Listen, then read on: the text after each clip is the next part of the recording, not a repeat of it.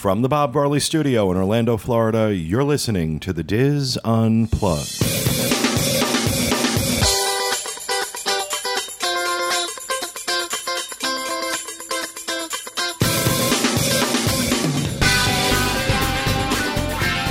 Hello and welcome to the Diz Unplugged Roundtable discussion for the week of June 13th, 2012. From Orlando, Florida, I'm your host, Pete Werner. Joined at the table this week by my good friends Kathy Whirling, Teresa Eccles, Kevin Close, and John Magi. In this segment, we are going to be talking with Corey Martin and Dustin West, who are out in California, currently in on Skype. They are out in California covering the opening of Cars Land and Buena Vista Street at Disney California Adventure. How are you guys doing? Doing good, staying busy. Yeah, it's been you guys loving the weather out here. You guys have been putting up a lot of video and a lot of photos. Yes, there's a lot to cover. I mean, it's so detailed over here. It's sensory overload for sure. Well, I don't want to give away too much in this because I really do want people to tune in for the details to the Disneyland edition of the Diz Unplugged. That show will be going up Thursday, June 14th, right after the day after this show goes up. So I don't want to give away too much or take too much of their thunder, but I wanted to talk to you about the experience you're having out there with this. Highly anticipated, probably the biggest event Disney has done in quite a long time in regards to the theme parks. What are your early impressions of Cars Land?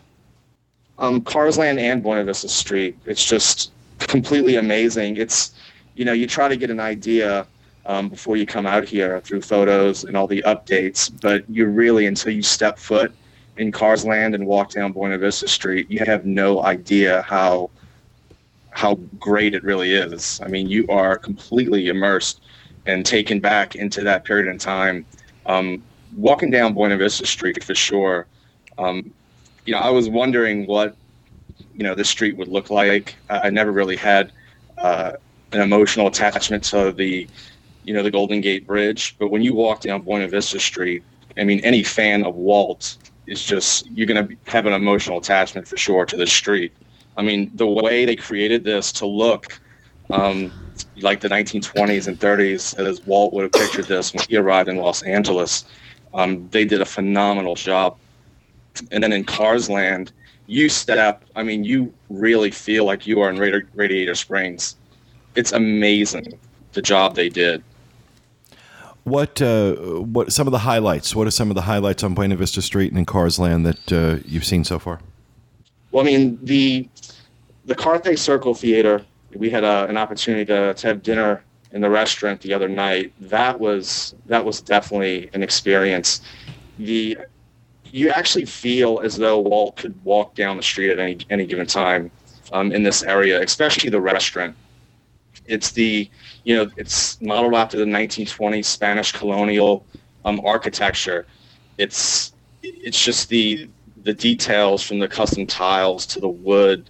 The menu is all local, local seafood, local produce, and it was an incredible experience. John Lasseter was at our dinner, and he said the restaurant is the highest end. This is going to be the highest end restaurant in any theme park. Wow. It was tough to judge from that. It was tough to judge from that night because we had a limited menu, but I can see the potential for sure. Now, I just want to make it clear to people that Corey didn't happen upon John Lasseter in this. Disney had opened up a... who is that laughing? There was a woman's laugh. Dustin. Is Dustin giggling like a little schoolgirl? Oh, no. It's hard to... You can't see the podcast crew. It's tough to tell. Okay. Actually, Disney was doing a fundraiser. Corey, who was the charity that they were raising money for? I wish I knew. Just said children's charities. Yeah, it's for memory recovery. I wish I knew. It was for a children's charity, and it was pricey, but we knew that there were going to be people from Pixar there. I didn't realize it was going to be Lasseter himself.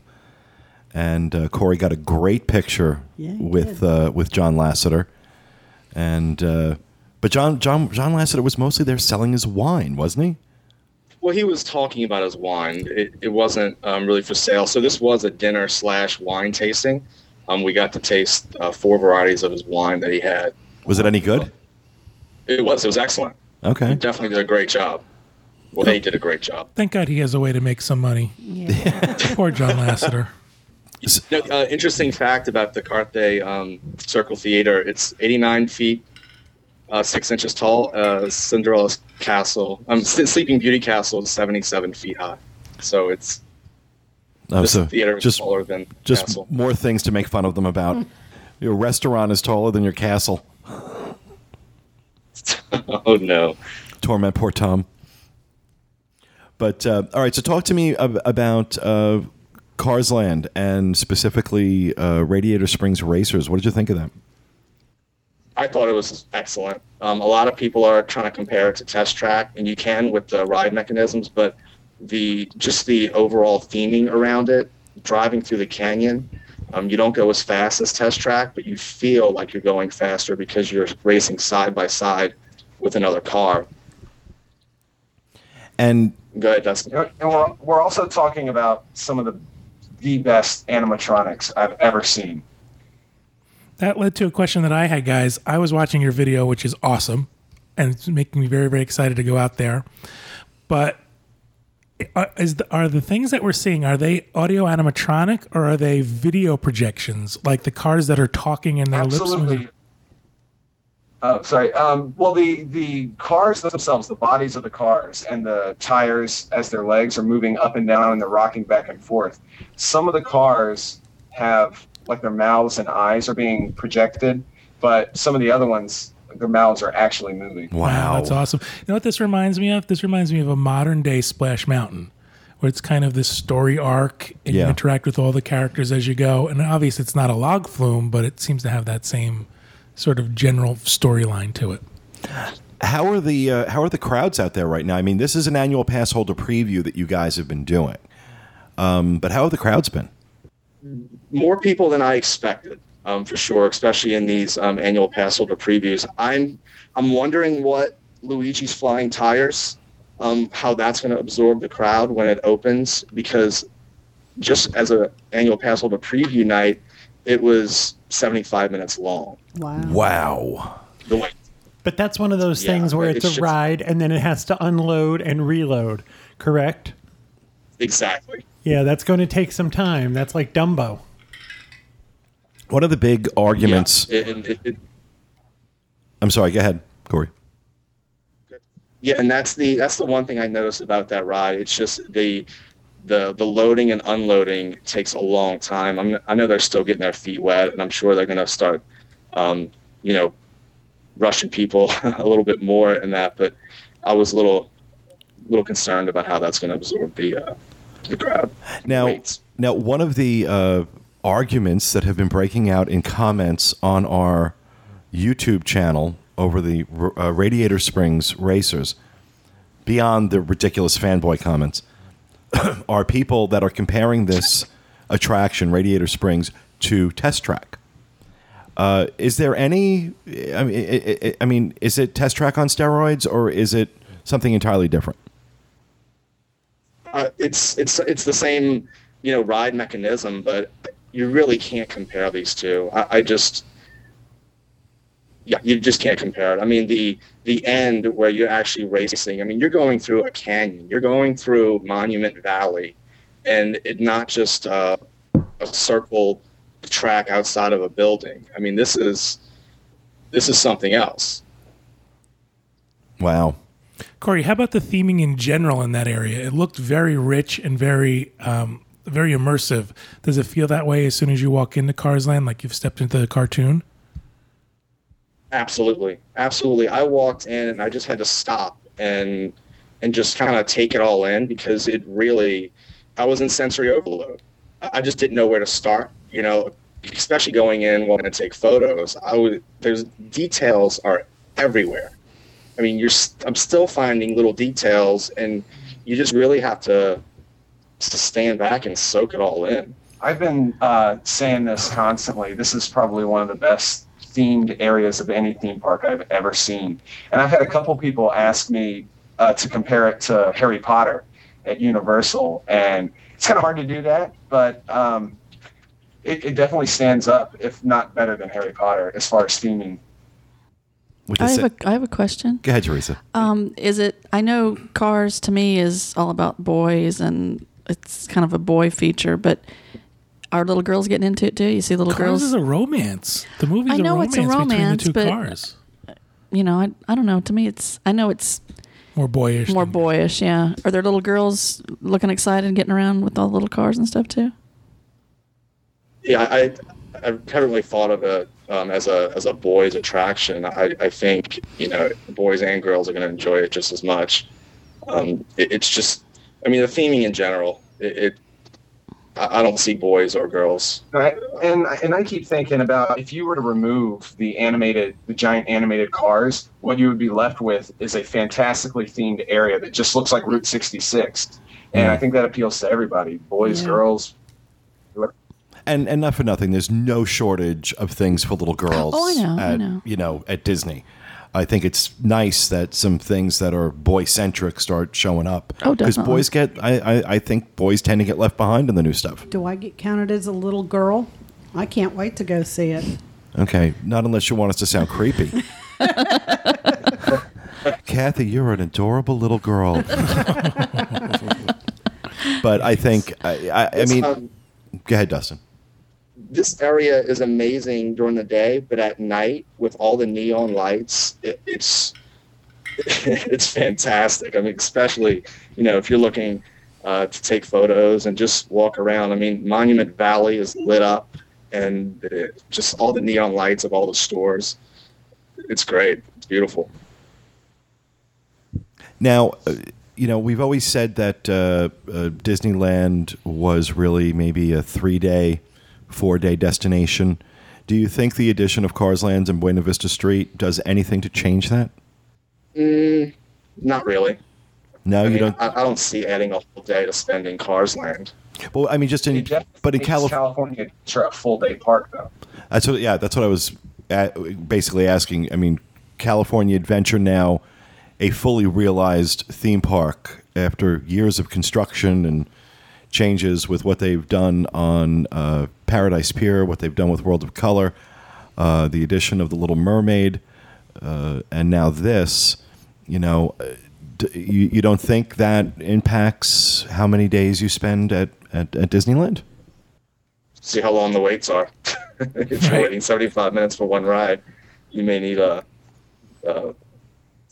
longer stay for sure. Corey, is this area now like sucking all the people out of other areas of the park? Is the rest of the park dead, or is it still very busy elsewhere as well? Not yet, because it's still under the walls are still up. It's still under preview right now, so you need a special wristband to get through the walls into these areas. So it's not really taking a lot. I mean, it's going to be nice when it opens up, because you're still walking through, you know, hedge walls and all these barriers. But, you know, if you don't pay for an extra ticket, you're not getting into these areas right now. Got it.